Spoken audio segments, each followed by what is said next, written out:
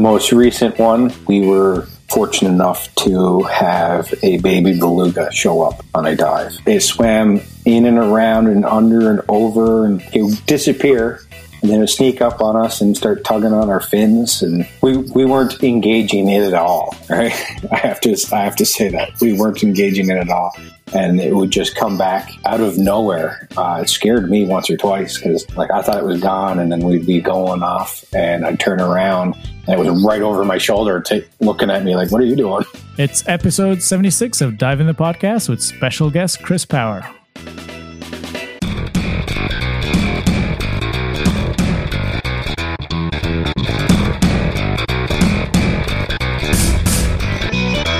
Dive in the Podcast is a weekly all-about diving podcast for everyone. Whether you explore the oceans as a snorkeler, scuba diver, free diver, or tech diver, Dive In has something for you. The show is filled with diving news, feature interviews with guests from around the world, interesting dive topics, ocean advocacy, and much more. Visit diveinpod.com to find out about the show, past guests, the hosts, and our Patreon. Hi, I'm Nick. And tonight, on a single breath, I discuss the benefits of freediving. I also review the book recommendation, The Third Dive, an investigation into the death of Rob Stewart by Robert Osborne. I'm April. I'm Amit, and we're the hosts of Dive in the Podcast. Before we start today's episode, we'd like to thank you, the listeners. Thanks for tuning in every week. Your support encourages us to keep going and make a bigger and better podcast. What do you guys all think of last week's episode, which was the special little episode with me, Justin, and Amit? Well, I mean, it was a lot more emotional than I thought, but yeah, I guess it was great to be able to check back in a little bit, and I kind of missed my man, Nick. Well, I got to say, I just as I was sitting down to tune into the spreadsheet for tonight's episode recording, I was just starting to listen to last week's episode. It's probably the first time I'm behind on a podcast episode, so I am not quite there yet. So I'm looking forward to listening to it. I've only heard good things about it. Excellent. Yeah, it was a good episode, and a lot of people reached out to me and we're talking about the episode, but I won't spoil it maybe if nobody's listened to it yet, so I'll leave it there. But that's a good move. Nick, it's nice of you to join us tonight. I thought you were dead, but yeah, it's nice to have you back.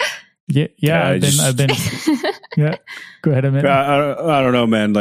What can I tell you? Is it nice to have you back, or is it just that you're ditching us to do cool rebreather courses? Are we even friends anymore? What's happening? Yeah. Are you sure we can produce this show together? I don't know, man. I'm feeling left out, Nick. I think the proof is in tonight's episode pudding, because you did a great job of jumping in when I couldn't, and summer's been challenging. COVID's been challenging. I think as the hosts here know, I haven't had a lot of work in the last year because I was trying to get this photography stuff off the ground, and anybody looks at an underwater photographer and looks at the work they do and go, oh, this person's got it made. I'm just the tip of the iceberg and figuring out what it takes to be there.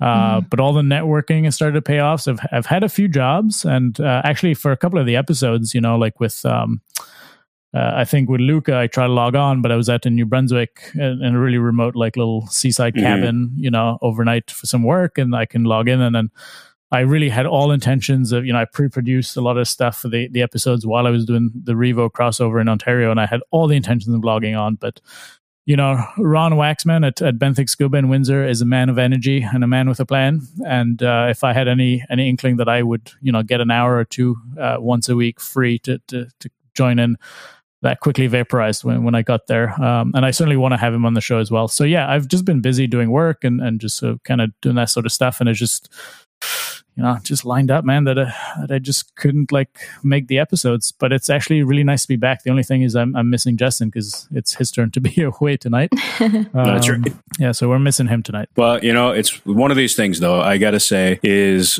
I think you kind of highlighted it a bit. It's even though you were away from the show, you weren't really away from the show, because a lot of that behind the scenes work that, of course, I'm ribbing you, and we kind of have to do that, but it's just the way that things operate. But the truth is, really, you may not have been physically present on the show, but your influence on all those pieces, where you're basically scheduling in the background, you're playing hockey with the guests back and forth. How many people are you sending emails to? All that's been looked after.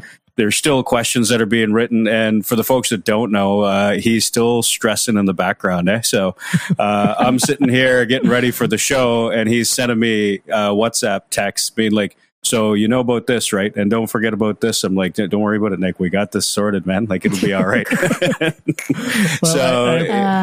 I appreciate it. I thought I had a foolproof plan. I knew like a couple of weeks would be challenging me for it to come on the episode. I didn't think it'd stretch to 5 or 6, and then if guests don't know this, but we try to line up guests at least 4 to 6 weeks in advance, because we do this on a rolling basis, and trying to schedule one guest from 1 week to the next is just a little too stressful. As listeners would have noticed, we've probably had a couple of hiccups in recent weeks, and that's just been fluke between hosts not lining up and the odd guest having internet connectivity issues. But we're still committed to producing this show and keeping it going. So yeah, a little summer hiccup and transition out of COVID and busy lives and all of that. But it's nice to be back. Yeah. And it's this is a good segue before we get into the rest of the episode, but we did get a chance to catch up with everyone, and now we've gotten a little bit of a chance to catch up with you. And I think maybe we're going to put you on the spot one of these days and actually pin you down for the Nick Winkler episode that you keep dodging like you're playing dodgeball or something.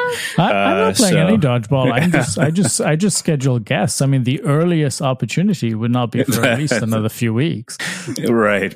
Yeah. Okay. We'll get them pinned down, folks. Don't worry about it. We'll hear the Nick Winkler stories. All right, Nick. Well, we're happy to have you back, and hopefully after jamming about a year and a half worth of work into one summer, you'll be able to make a few more episodes. I'm looking forward to it. Thank you, April. Thank you so much. All right. And so tonight we're speaking to Chris Power. So Chris Power is a PADI instructor teaching out of St. John's Ocean Quest Adventures. He's a technical diver, side mount diver, photographer, and I got to say, an all-round nice guy. Welcome to the podcast, Chris. Thanks for joining us. How are you doing today? I'm doing fine. Best kind around here. Sorry? Is it its best kind around here? Newfoundland. Best kind. Best of kinds. Best kind. Awesome. We'll officially start your interview in a moment, Chris. But before that, have you ever found anything of value while diving in the ocean, like a treasure? I've found lots of interesting things. Nothing I was allowed to take with me. Been on a few shipwrecks. Well, that's being a good diver, I guess, because that kind of leads us right into this week's news segment. A diver found a gold coin worth $98,000 off on a wreck off of Key West. And the way the story goes is that a local treasure hunter working on the Nestor de Atocha, a Spanish galleon shipwreck in the Florida Keys, found an exceedingly rare Atocha gold coin. Engineer and diver Zach Moore, who's a second-generation treasure hunter out of Vero Beach, Florida, found the gold coin in July in about 30 feet of water. And the last Atocha coin was recovered from the site in 2001. Coins have been valued at $98,000 and is the 121st coin of that kind to be found on the shipwreck. At the time of the sinking in 1622, the ship was heavily laden with gold, silver, gems, and other valuables bound from the New World for Spain. So the cargo's estimated value is around $400 million. So I guess you haven't found anything that interesting, have you? No, but just send me the coordinates. I'll be down there soon. Yeah, go check it out. Yeah, I'm sure Zach Moore will just publish those freely online. I mean, I remember when I first read this, I was just like, man, podcast pension, here we go. Yeah. Dive in the world tour is being sponsored by Spanish galleons. But then I recall it was not us that found it, and we are back to reality. But that is a pretty cool find, though, man. Could you imagine? And it's a cool looking coin too. If you have a look at the pictures on that article, which I think the link we'll have down on the show in the show notes information. Yeah. So, but it's pretty cool looking coin too. Yeah, I mean, I think that's every diver dreams of finding something interesting and valuable. And also, I think from the story that I read, I think I read another article. I think it was his family or his dad might have actually found the wreck originally when it was first discovered. So it's not their first time diving it. So it's been known for that treasure. So that's pretty cool. Wow. And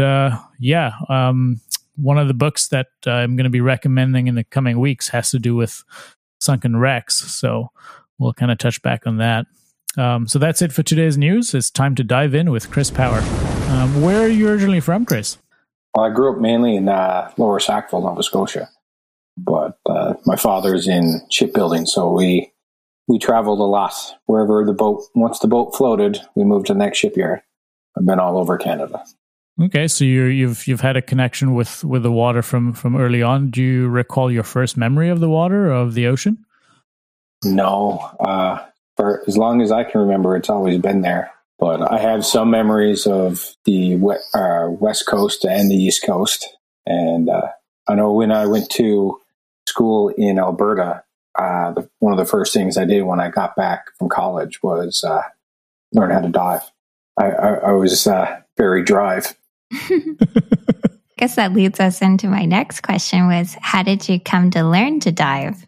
I always wanted to dive. I told Dad years ago I wanted to learn how to dive, and he said, well, he didn't know anything about it. And he's like, well, when you can swim from the length of the pool underwater, we'll get you in lessons.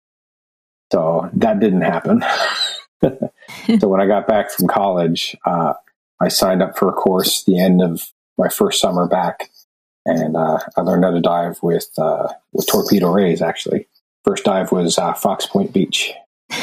A classic. Yeah, I think we can relate to that one, Chris. Yeah. That was my first dive, official dive, I guess, if you get right down to being official. A couple other dives in some maybe undisclosed locations, but we can't talk about those. Who was your instructor? Jessica. Jessica McCachran. Yeah. Nice. Yeah. So at what point then did you decide that just diving wasn't enough and you wanted to become an instructor? I used to work with the cadet instructor cadre, the branch of the military that runs cadets. So I've always enjoyed teaching. But in 2014, I really dove into diving. I only had about 30 dives from 2007 to 2014. And by the end of 2014, I had almost 200. So 2014 was a very busy year. And that's when I did my rescue and dive master. And then the instructor here kept hassling me to get my instructors eventually. So in 2017, I went to UDC in Utila for 2 months, and I did my instructor's course, my Tech 40, 45, 50, and a photography course while I was there. Everybody said I made them look bad because I was always working. That's something else. What appealed to you about the instructor role? I love instructing. I've always kind of been, since I was a cadet, I learned how to teach. And one of my specialties was teaching people how to teach. So when I got out of that, something was missing and I wanted to teach something. And this was a great way of combining my two passions, one teaching, two diving. Very cool. And so obviously within that, though, you mentioned actually learning to teach or doing your IDC components of teaching while you were in Utila. How did that shape your perspectives about instructing? And, what do you feel was really special about doing your instructor course there? Because luckily we've had others who have gone there, a show host as well. Utila is highly regarded as a great IDC area. Tell us about your time there and how that's informed your diving. Well, what was great was I was actually trained by Andy. Unfortunately, he passed away a couple years ago, but he was an avid diver in St. Lawrence. So whenever he would teach and he would refer to how you were teaching something in the class, he said, except Chris, they'll do something a little bit different in the cold water, right? And we would do it like this. Except you're in cold water, right, Chris? They probably handle it slightly different. And it was kind of interesting that it was a little bit tailored for what I would need to know. But when I went down there, I was an assistant instructor. So I did the whole course regardless. And it was a great facility. They definitely know how to teach there. They've got it down to like a science. They're good at what they do. And it was great to see professionals doing it at the top of their game. Very cool. And so do you feel like you've taken away a good amount of that sort of, to inform the way that you teach now? Yes. But probably the biggest influence I've had was Mark McGowan. He's the main instructor here, and he's a very large influence on the diving culture and the instructing. He's been an instructor for I don't know how many years. He's retired RCMP, and he's very by the book. So being a dive master for him, I saw a lot of the same things at UDC. Very professional. Okay, very cool. And so I guess following up on that a little bit, you happen to have spread your wings, we'll say, in the configurations of diving at some point. And I know you'd mentioned a pile of things that you'd done while you were in Utila. Tell us about how you transitioned into side mount diving and when exactly that came into play. When I was living in Alberta, my roommate,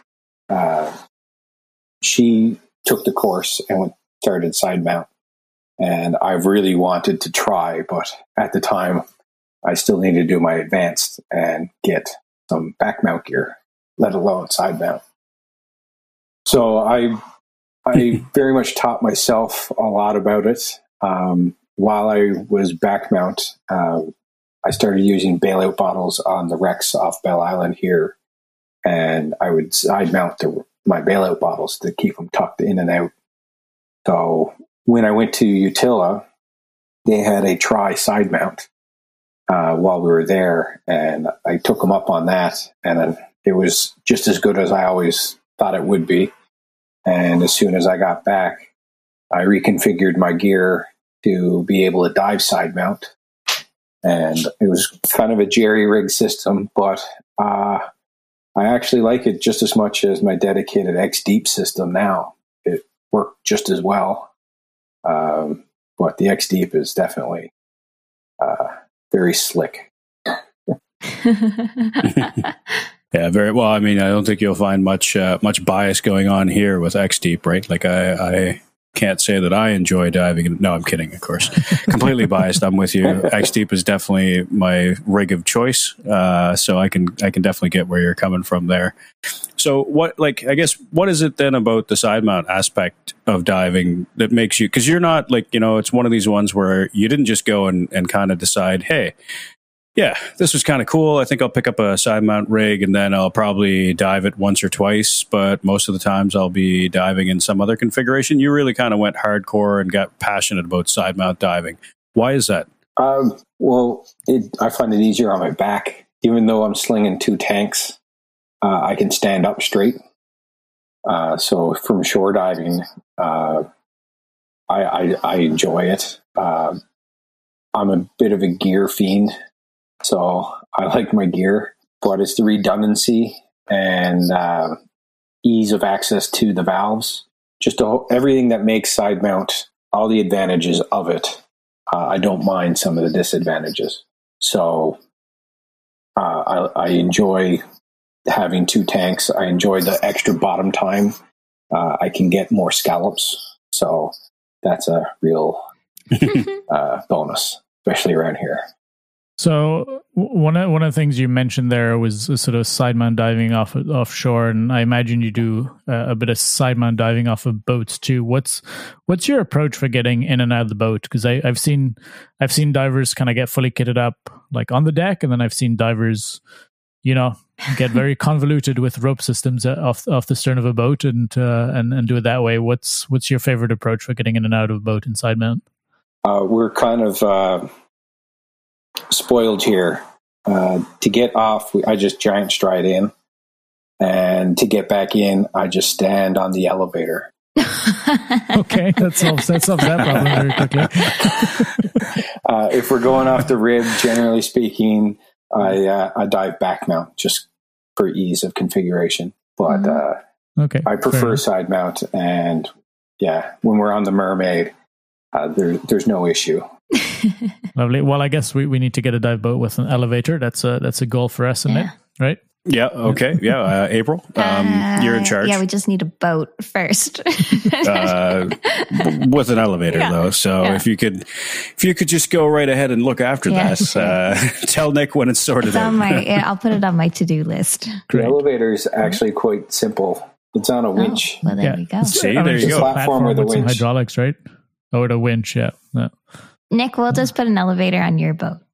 There you go. Well, thanks for getting us onto that idea, Chris. But another question I had for you is, you mentioned, in Utila, you got into the tech courses. What about technical diving that appealed to you, and why did you sort of venture into that sphere? Well, one of the things I love about diving most is just the science behind diving, what allows us to go down, the profiles and calculating your decompression stops, and all of the science and calculations behind diving is what I love about diving. So I've always wanted to go that way. But the real drive for me to go tech was to see the torpedo off one of the deeper wrecks off Bell Island. That it sits about 145 feet. So that's a little below my recreational ability. So that was my goal. And luckily I've been able to go down twice now, and looking forward to a third time, if not this fall, next year. Oh, it sounds exciting. It also sounds something like we should put on our to-do list. You currently work for Ocean Quest Adventures as an instructor in St. John's, Newfoundland. How has your experience with the technical and side mount side of things help you to be successful in that job? Well, the side mount doesn't really help much because I teach in back mount. But what made me fall in love with diving and the science behind diving, that when I talk about it with my students and I try and describe what's going on, if they're having a hard time understanding like their buoyancy, or like why proper weighting is important, especially with the dry suits and all the extra gear, because we almost entirely teach in dry suits here. It's really important to get their weighting correct, and they don't want to overweight. So when I'm talking about what's going on and describing it, like I've had people say, like, you can see it the glisten in my eye because I'm just very passionate about what we're doing, and apparently it can be contagious. Yeah, I think it's really important too as instructors to actually care and be passionate. So it definitely rubs off on the students. With Ocean Quest, you guys do a lot of diving on Bell Island, and you guys do the Bell Island wrecks. And I see all your amazing photos from the wrecks. Do you have a favorite? Of the wrecks, it was the Saganaga, but that was partly because I didn't spend much time on the Rose Castle. It's so deep. But now, with my technical abilities, I can have some more time on the Rose Castle. So it's hard to pick one. I've also fallen in love with the PLM, which is the Shallowest, partly because I've gotten the best photos on it. But it's good that way. I'm actually, when I was laid off last year because of COVID, and I started putting a book together with all the photos from all the wrecks. I was going to look into getting it published, and then I got hired. So that got put on the back burner. But I turned it into a mixed book, so that's here. Oh, very nice. Cool. So when is that going to come out? Hopefully this winter, when I get back at it. Okay. Be sure to let us know, and we can give it a shout out. Right on. It'll be your book recommendation, Nick. There you go. Yeah. It's a picture book, all reading levels. It's a picture. Well, those are my favorite kind of books. Yeah. No. Really? Yeah. When you get right down to it, it was very. What are these words? Yeah. It was very wordy, and then I cut it down for a minute. So. I like that, and I need that. Frankly, like, I'm not gonna lie. So I got to ask you, man, we've interviewed a lot of folks who love Bell Island and Bell Island diving, like really from all walks of life and all different levels of diving. But a recurring theme that we always hear about, and I've even heard about it from you, is Johnny O. So I was curious if you can tell us a little bit about what is it about Johnny O that makes him such a memorable part of that Ocean Quest Adventures team? Because it's everyone says it. It's hard to describe. You're just going to have to interview him. But his job title here is actually the Chief Happiness Officer. So, and he does a good job of that. And so, well, yeah, and I guess you and I have kind of like chatted back and forth, and I must say, like, I'm always like a little shy and hesitant because I've never met him to drop that shout out. So, but yeah, he's a guy that's on our list of folks that we've got to get on the show. Might have to be a thing where we get you to help us produce that show. All right, we can make that happen. I got a list of people you could interview. That'd be awesome. Yeah. So one of the things that Newfoundland is known for, and something I've always been fascinated by, are just icebergs. You know, the ones that kind of come through there so late spring, early summer.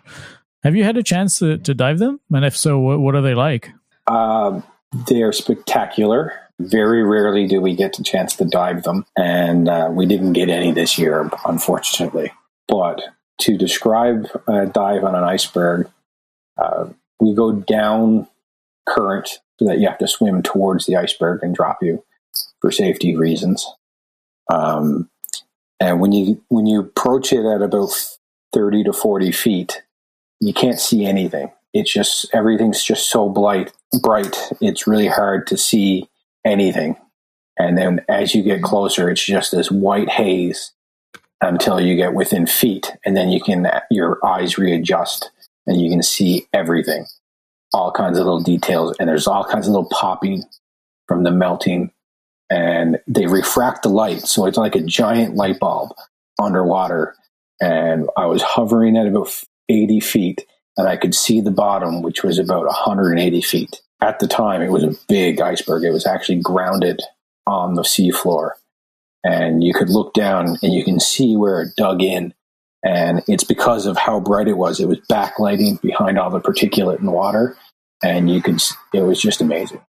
I've been looking forward to doing a dive on them again since. And we haven't had a good iceberg in the bay since when I was around or available to dive. So unfortunately, I'm looking forward to more, but with the climate change, we haven't had many in recent years.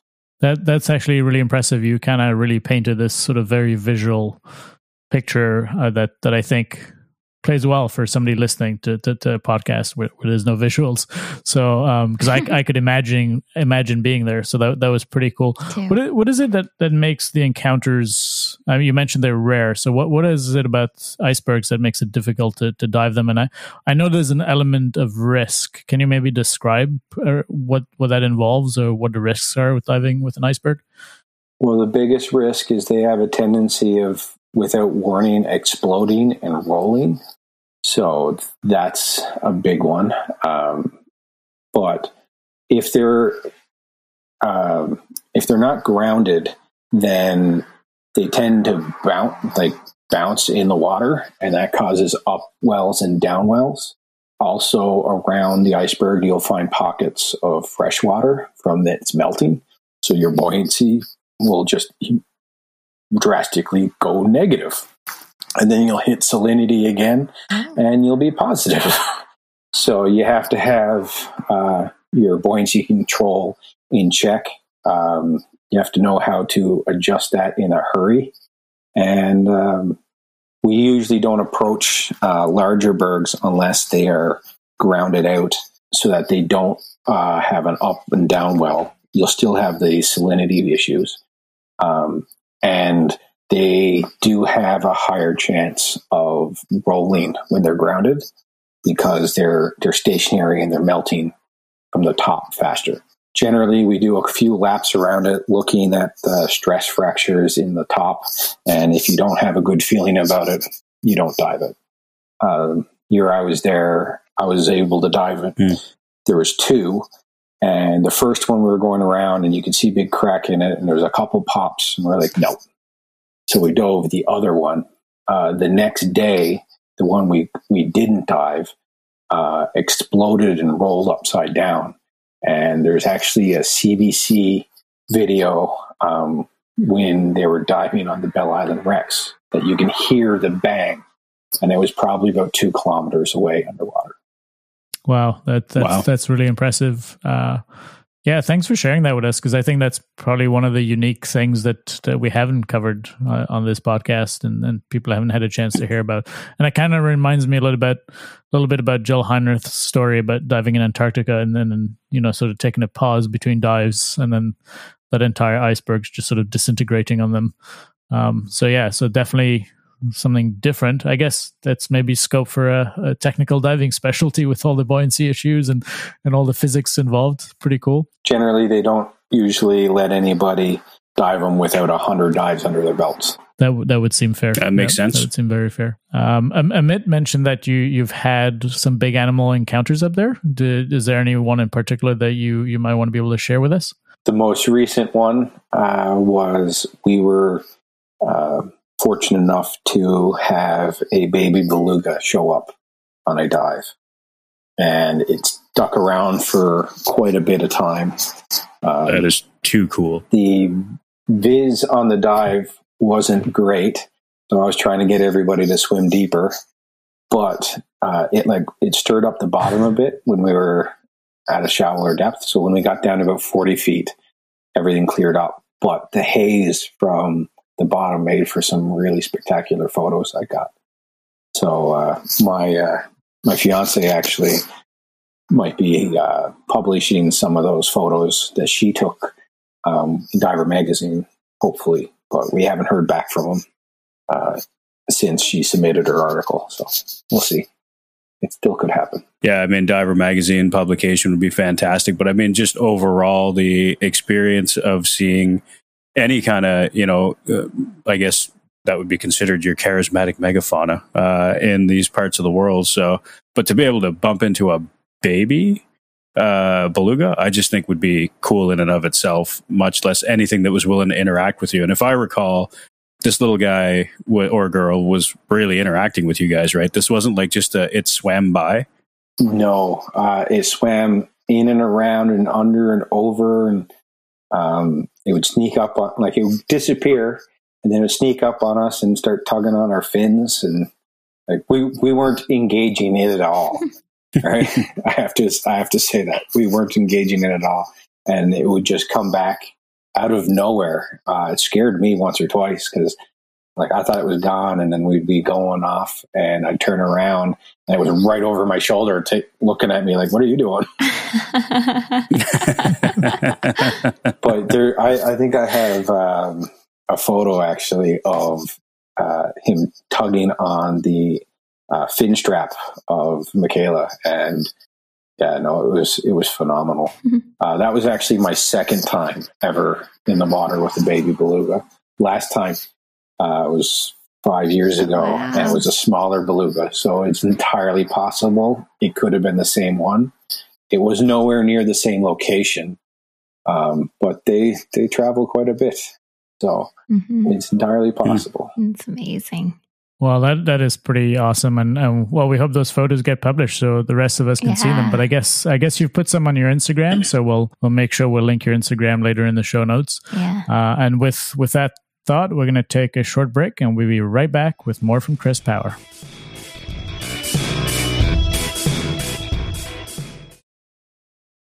This episode of Dive In the Podcast is brought to you by Torpedo Rays Scuba. You can find them online at torpedorays.com.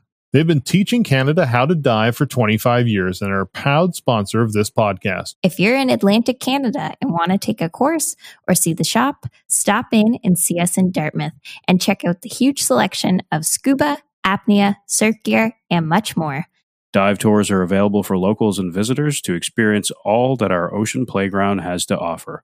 TorpedoRays.com has a vast selection of dive gear at unbeatable prices, with free shipping available in Canada and quick shipping throughout North America. So visit TorpedoRays.com or stop in the shop, and you might even see one of us there.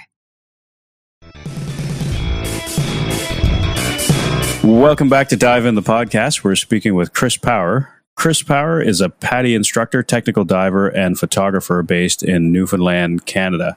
So, Chris, before the break, we were chatting a bit about Bell Island diving, and you've taken some pretty stunning pictures of the wrecks at Bell Island. In particular, I recall one that you took of your lovely fiancée, Michaela, over the bow of a wreck. What is it that first got you interested in photography? Actually, it was the Rocky Mountains. When I was in Alberta, I used to do hiking up there, and I just had a little point-and-shoot camera. And this was before cell phone cameras were at all good. And people were amazed at the photos I was taking.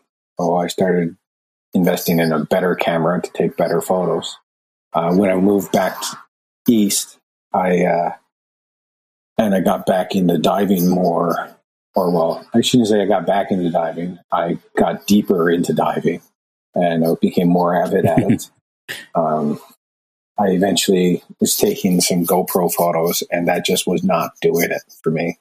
So, luckily, I had a lucrative job at the time, and I was able to afford to get a housing for the camera. And then from then on, the quality has gone up significantly, but practice makes perfect. Diving the wrecks, to one of the most fortunate things I have to say what I have great photos of the wrecks is diving them as often as I've been able to. Because the viz isn't always great, but there's been times when you've been able to see the divers from the deck of the boat looking down, counting all their bubbles. Wow, that's pretty impressive. Because that was going to be one of my questions is, how is that transition for you from topside photography to underwater? And is there any particular challenges that an underwater photographer might find in the waters off Newfoundland? Around here, temperature, batteries don't last quite as long. Mm-hmm. When I first started in, I was trying to learn how to use a strobe light, but diving in January, the sync cables used to get cold and snap on me, so I don't use strobe lights anymore. I invested in a giant big blue floodlight, but generally when I'm taking pictures of the wrecks, I don't use the light because I'm not close enough to. Right, it just causes more backscatter. So the challenge is it's a darker water than if you go down south. I find it's darker here than even in Nova Scotia. It's very similar, but it is darker here. There's been times where I've been in the water and you're ready to take photos and you get in. And once you get down to 10 feet, you just stow your camera because you can barely see your buddy, let alone be able to take a photo. But there are still advantages here that I haven't seen elsewhere. There's shipwrecks that are right on shore, essentially. There's 3 whalers in Conception Harbor. One's half stuck out of the water. The other 2 are laid down next to it. Deepest, if you bury your gauges, you might get 20 feet. But in February and March, the whole place is covered in nudibranchs. So you can actually get some really cool macro shots here of nudibranchs. I'm not saying like a couple hundred nudibranchs. I'm saying thousands nudibranchs in February, March. Wow! So the cold does have its advantages. They tend to congregate when all the kelp leaves. Oh, very cool. Maybe using. I guess I don't know much about nudibranch, but I just think maybe they're using the ship as some artificial kelp or something to that effect. I think they breed. Okay. That's my guess. I think we might have to get Wayne Joy up there because I've not seen a guy as passionate about nudibranch pictures as Wayne. So, Wayne, if you're listening, looks like Chris has a spot for you to head out to. If you can handle the cold. Well, he's definitely a cold water diver at this point. So I got to ask you, you happen to be, I guess, recently part of an expedition with Ocean Quest representing the Provincial Archaeology Office. What can you tell us about that project? That was an awesome week with a bunch of buddies, is what that turned into. The expedition was organized by Ocean Quest, but Neil Burgess, the president of the Shipwreck Preservation Society in Newfoundland, does a lot of work with the provincial archaeological office. So he was able to get us permits to dive the Truxton and the Pollux off Lawn Point and in Chambers Cove near St. Lawrence on the Burin Peninsula. So these are two shipwrecks that were ran aground in World War I believe, and it's a harrowing story about that whole incident. This was actually the second expedition I was involved in going down. In both cases, I was very fortunate to get on because it was always last minute for me. And in both cases, I was actually laid off like a week before the expedition. So in both cases, I finally found time to take off and go down. And the first time we went down, we found the Truxton. But back then I didn't have a camera. And the second time, I definitely had my camera, and we were able to find a lot more of the wreckage for the Pollux. Funny enough, it was where I wanted to dive the first time, but they said no and put me in the water deeper. So unfortunately, but this time we were able to find a lot of the wreckage. But I think there's still a lot more down there. We didn't find any of the superstructure. It was just gears, shafts, and a couple boilers, and a ton of little debris. And this is what I was saying. We found bolts and forks and knives. What it was is the Pollux was actually a cargo ship that was going up to Argentia in Newfoundland, where the U.S. was building a Navy facility. And when they were building the base, they liked their padlocks and they liked their bolts. So this was fully loaded to the brim with gear and whatnot to help build the base. But unfortunately, they didn't make it. It was one of the first big catastrophes, I guess, to say, involving radar. They were relying on radar, and they weren't aware of all the downsides and problems that could occur with the early radar. And they ended up running aground.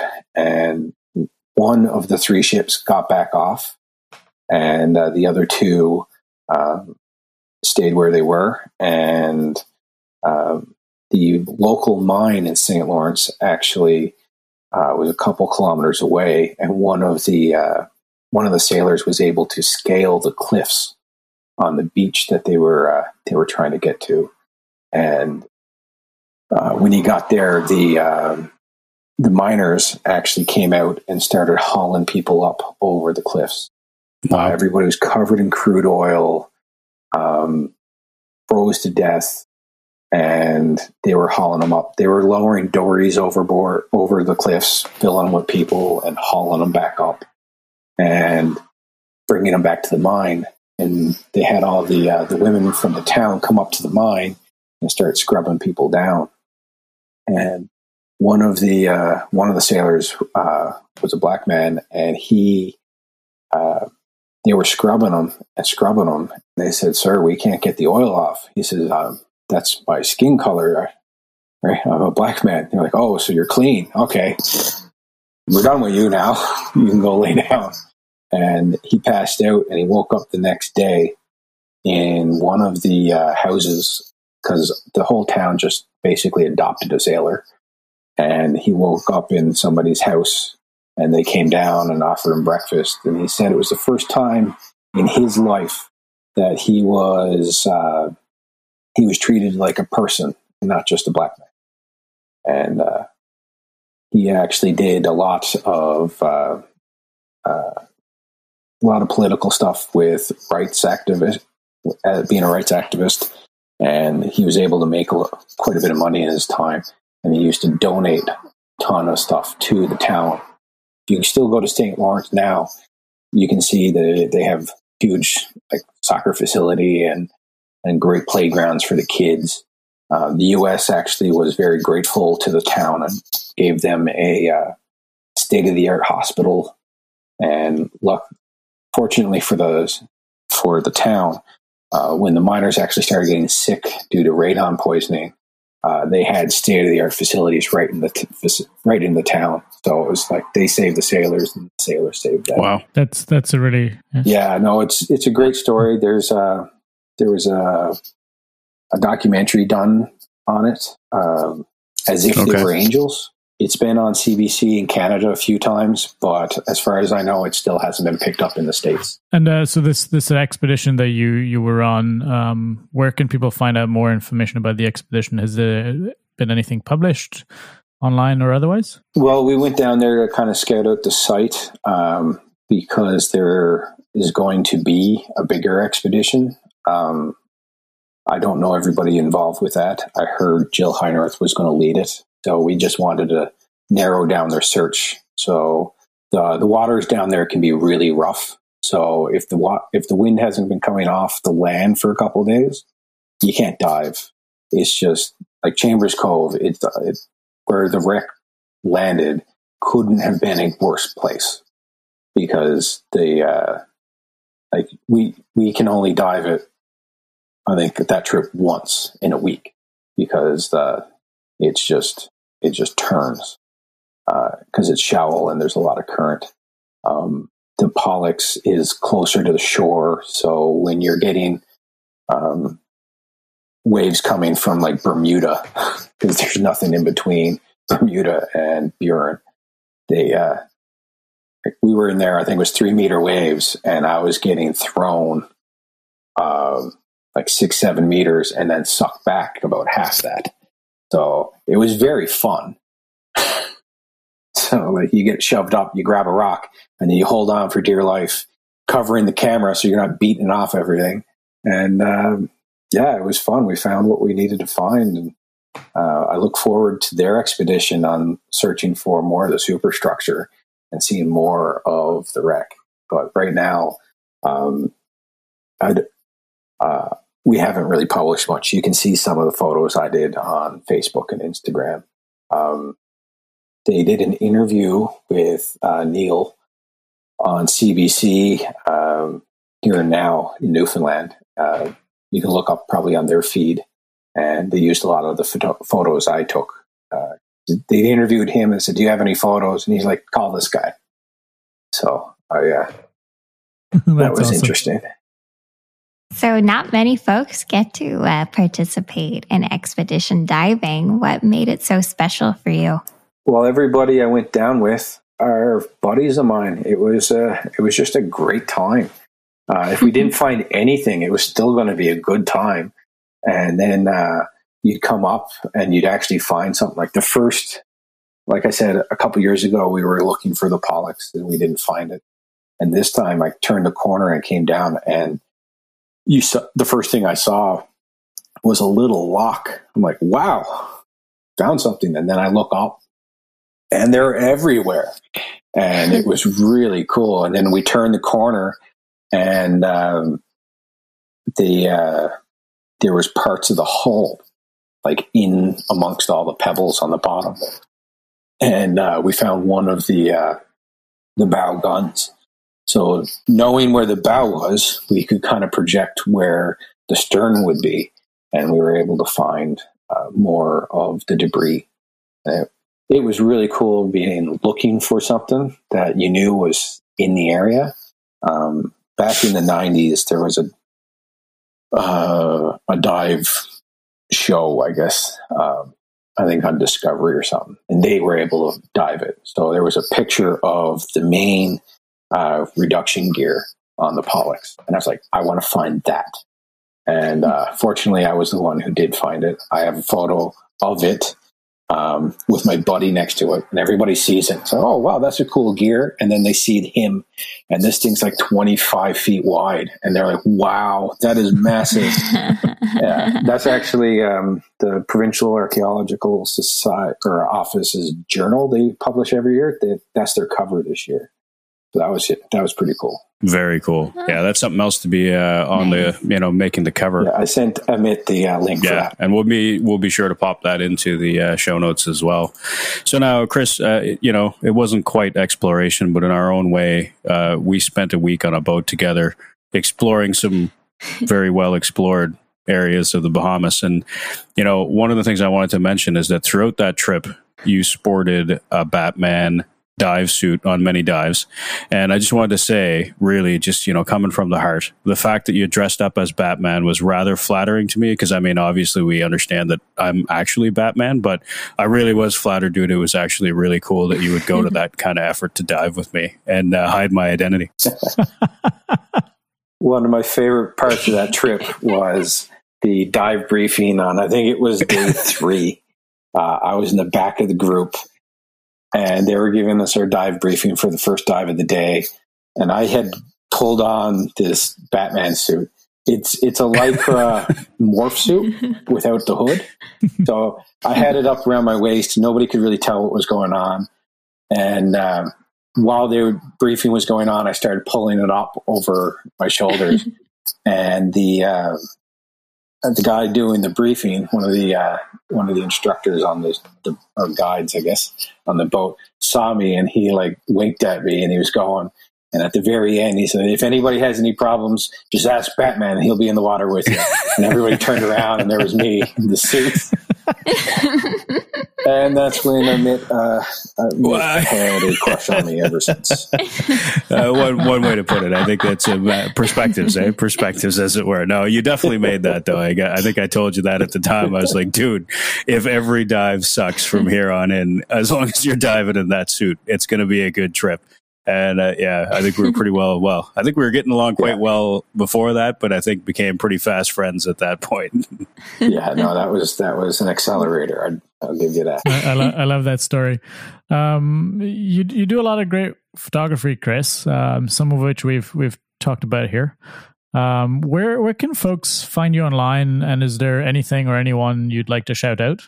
Well, I'm on Instagram at CJ Power Photos. If anybody wants photos, just ask. But I do it more as a passion and a hobby than I do anything else. That's pretty much where you can find me, Instagram and Facebook.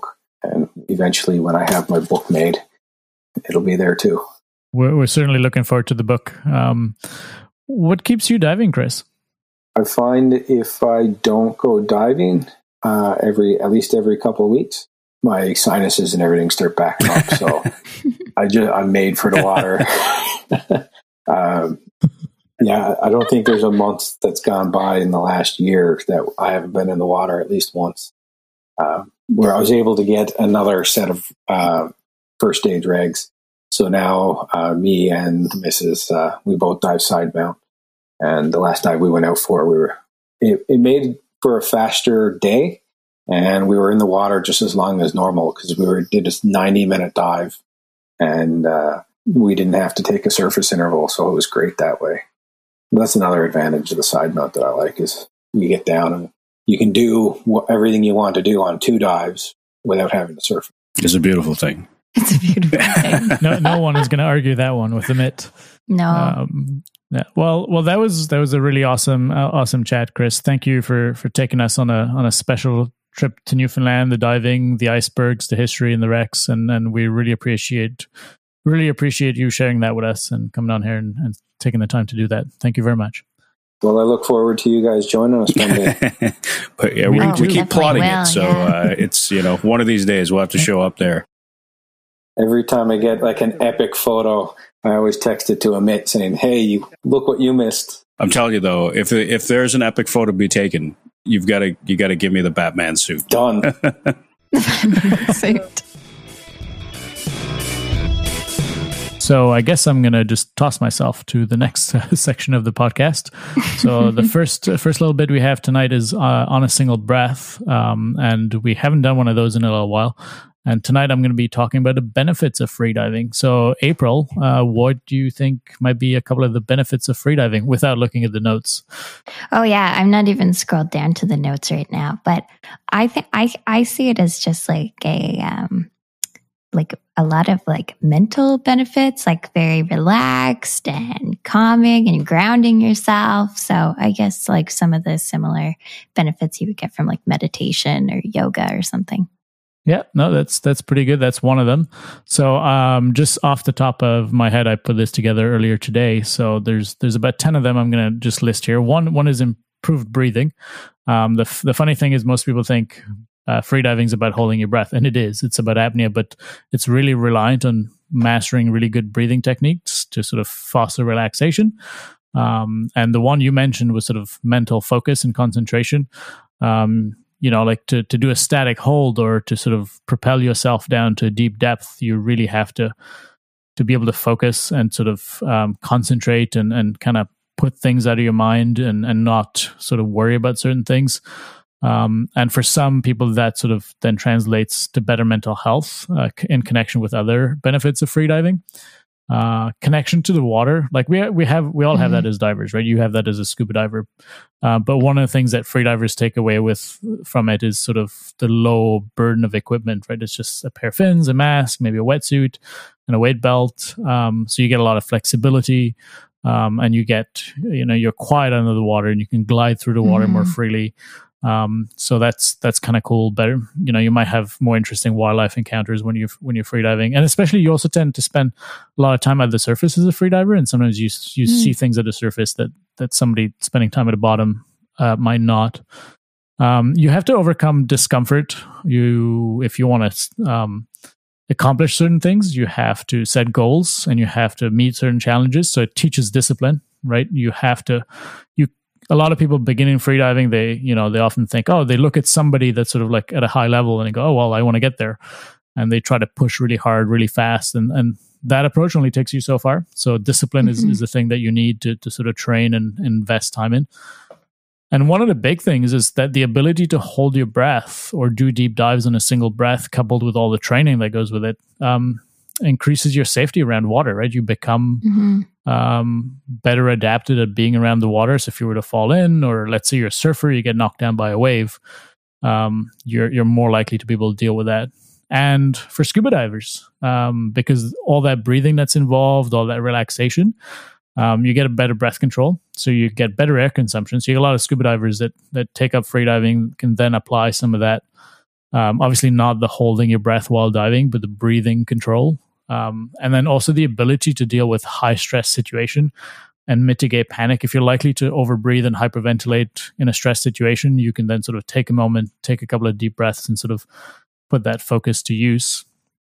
It's a great complement to sports such as scuba diving, like I just mentioned, but also surfing. If you're a surfer or a kayaker or something, and there are times when, surfers want to go surfing, they need big waves, and that's a really poor time to go freediving because you want nice, calm water. So if you do something like surfing and freediving, you can actually be in the water all the time, because when it's good for one, it's bad for the other. So that's perfect. And also, like, again, if you're, somebody like a kayaker and you've got all this extra water safety, if you get rolled over or something, that's also a great complement to that. And one thing, because I recently did a crossover for a rebreather course, one of the things that rebreather divers learn about is hypoxia and hypercapnia, so low oxygen and high CO2. And freedivers actually have to adapt and build up tolerance to hypoxia and hypercapnia as part of freediving. So they know that firsthand experience. And it's something that rebreather divers only learn about theoretically, because on a breathing loop, you don't want to get hypoxic ever, and you don't ever want to have a CO2 hit. So I actually think that technical divers should at least do an entry-level freediving course to sort of understand those concepts firsthand. Try to explain that to a tech diver and you get funny looks. But I do both, and I can connect the dots, so that if anybody's thinking of going down that road, that's something to think about. General health, like physical health, you're improving sort of your lung function because you're trying to maximize your lung capacity, your flexibility in your rib cage for diving. And generally, freedivers tend to lead a healthier lifestyle in terms of nutrition and exercise than maybe other types of diving. That's another benefit. And that all kind of wraps it up. You become a more confident person. You build up that self-confidence around the water, around yourself, around your own abilities and your mental health and all of that. So, I think I'm biased here, but anybody should try freediving. But if you're a recreational diver, a technical diver, there's also some benefits that you can get there. So, get on in on a single breath and see what that has to offer for you. And maybe it's just about learning something a little bit, or maybe you see improvements in your own sport and you decide to carry on with it.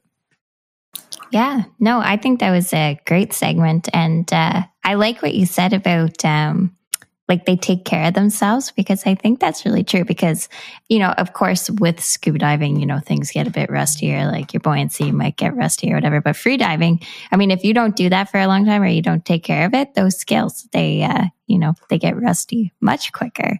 And I feel like all the free divers around Halifax, they're all like very like fit and really like health focused. So it's it's nice. And yeah.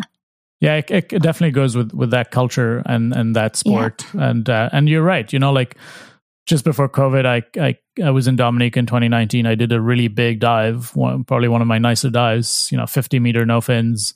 And I that was kind of the limit of what I could do. But COVID came around. I got all heftier, ate a lot more food, sat around a lot more.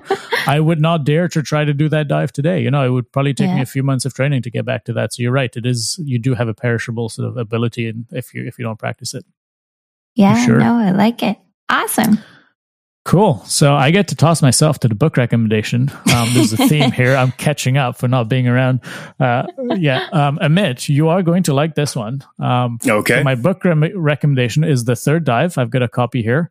By Robert Osborne, and it is an investigation into the death of Rob Stewart. Rob Stewart was the famed filmmaker conservationist that filmed Sharkwater, and unfortunately he perished on a rebreather dive in Florida in a story that became really, really controversial and involved a lot of different actors. And Canadian viewers may have seen the documentary. It's a short documentary, about 45 minutes, called The Third Dive. It's on CBC Gem, the Canadian Broadcasting Corporation. And it's basically, it mirrors the book. But what the documentary doesn't do in 45 minutes is kind of dive really into the intricacies as to what happened. And sort of some of the, the different players and the different actors. So I'm not going to preempt, the book itself. Just it's such a big story with a lot of nuances. I don't want to be the one to sort of put my foot in it per se. But it being such a big story, if anybody's interested, in the life of Rob Stewart and the accident that happened, and there are a lot of lessons for divers and technical divers around the accident itself, and why some things. Some of the issues around the investigations and some of the politics around that. So the Third Dive by Robert Osborne, an investigation into the death of Rob Stewart. It's about 200 pages. So it's a fairly quick read, but really, really interesting book. And I recommend that you can pick that up and put it on your reading list. Excellent. That I can say there's probably millions of people around the world that were probably heartbroken when that story first broke. And I mean, to be able to share some insight into what exactly kind of led up to that would be great to see. And just, for a guy that really kind of hung himself out there, doing a lot of things that put himself in danger just on the hopes of changing perceptions of the way that we interact with the oceans and the way that we interact with these apex predators that are really keeping a huge balance in our ecosystems is a really, really neat thing. And to be able to see them put it in this perspective is super cool. So I look forward to reading that one. And it's killing me not asking the question, tell us, Nick, how it all happened. But I think it's a fair choice of yours to say you're going to stay away from that. And I'm going to respect that. I also didn't write the book, so I don't want to plagiarize it here on the air. So definitely a book that divers. It's a book of our era for diving, right? It's not a book that was written about diving or an incident that happened 20, 30, 50 years ago in some forgotten era of diving. It is very much in the present for our generation and our generations of divers. So definitely accessible. So I'd put that on your reading list. Excellent. Thank you. So that does it for today's episode. I want to thank again Chris for joining us. I guess I have to say it's been a pleasure. I'm reading Justin's line here. I want to thank Chris for joining us. It's been an awesome pleasure. I also want to thank Amit for setting up the interview and doing the pre-production and all the background work there today. Thank you for that, Amit.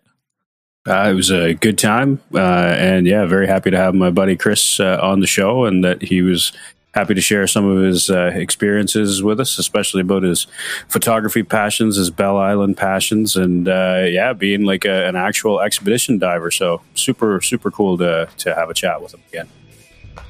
And April, thank you for being here. I guess we got to take you a little bit to your roots in a sense. Yeah, I always like talking about Bell Island, and I had to refrain myself from saying my classic line every time someone says Bell Island. My mom's from there. I'll use Amit's line this week and say, I just show up and talk to people, or whatever he says. That was my job this week. So, thanks for having me. Another great episode, and great catching up with Chris, because I haven't actually gotten to talk to him for a while. Yeah, I guess COVID kept us apart a little bit, but it's great that we get to reconnect with people through the podcast. And Justin's not here, but we're going to thank him anyway for all the hard work he does technically behind the scenes, editing this show and hosting it. And we hope to have you back soon. And just if you're listening to this episode, it would have been edited in record time because Justin is on his way back from vacation, and it's Thursday night now. He doesn't get back till probably early Saturday in the wee hours, and he will have to edit and push this episode out in record time. So thank you ahead of time for the hard work there, Justin. As he's editing and hears this, he'll love it. There you go. He'll just cut it out. Yeah. Don't forget, you can support this podcast at patreon.com/diveinpod and get some fun rewards for doing so. Visit our website, diveinpod.com, for all the links you need, episodes, merch, and so much more. On social media, you can follow Justin at iDiveOK. I'm at April Weichert. I'm at Nicholas Winkler Photography. And next week, we're speaking to Tiffany and Tom Gear, who are the new owners of Aquanauts Grenada. And we spoke to the previous owner, Peter Seupel, early on in our podcast. So tune in for the next episode when we get an update from them in the sunny island of Grenada. And this episode of Dive in the Podcast was brought to you by our sponsor, Torpedo Rays Scuba. You can leave us a review on Apple Podcasts or at podchaser.com. Reviews are one of the best ways to help others find the podcast. Thanks for listening.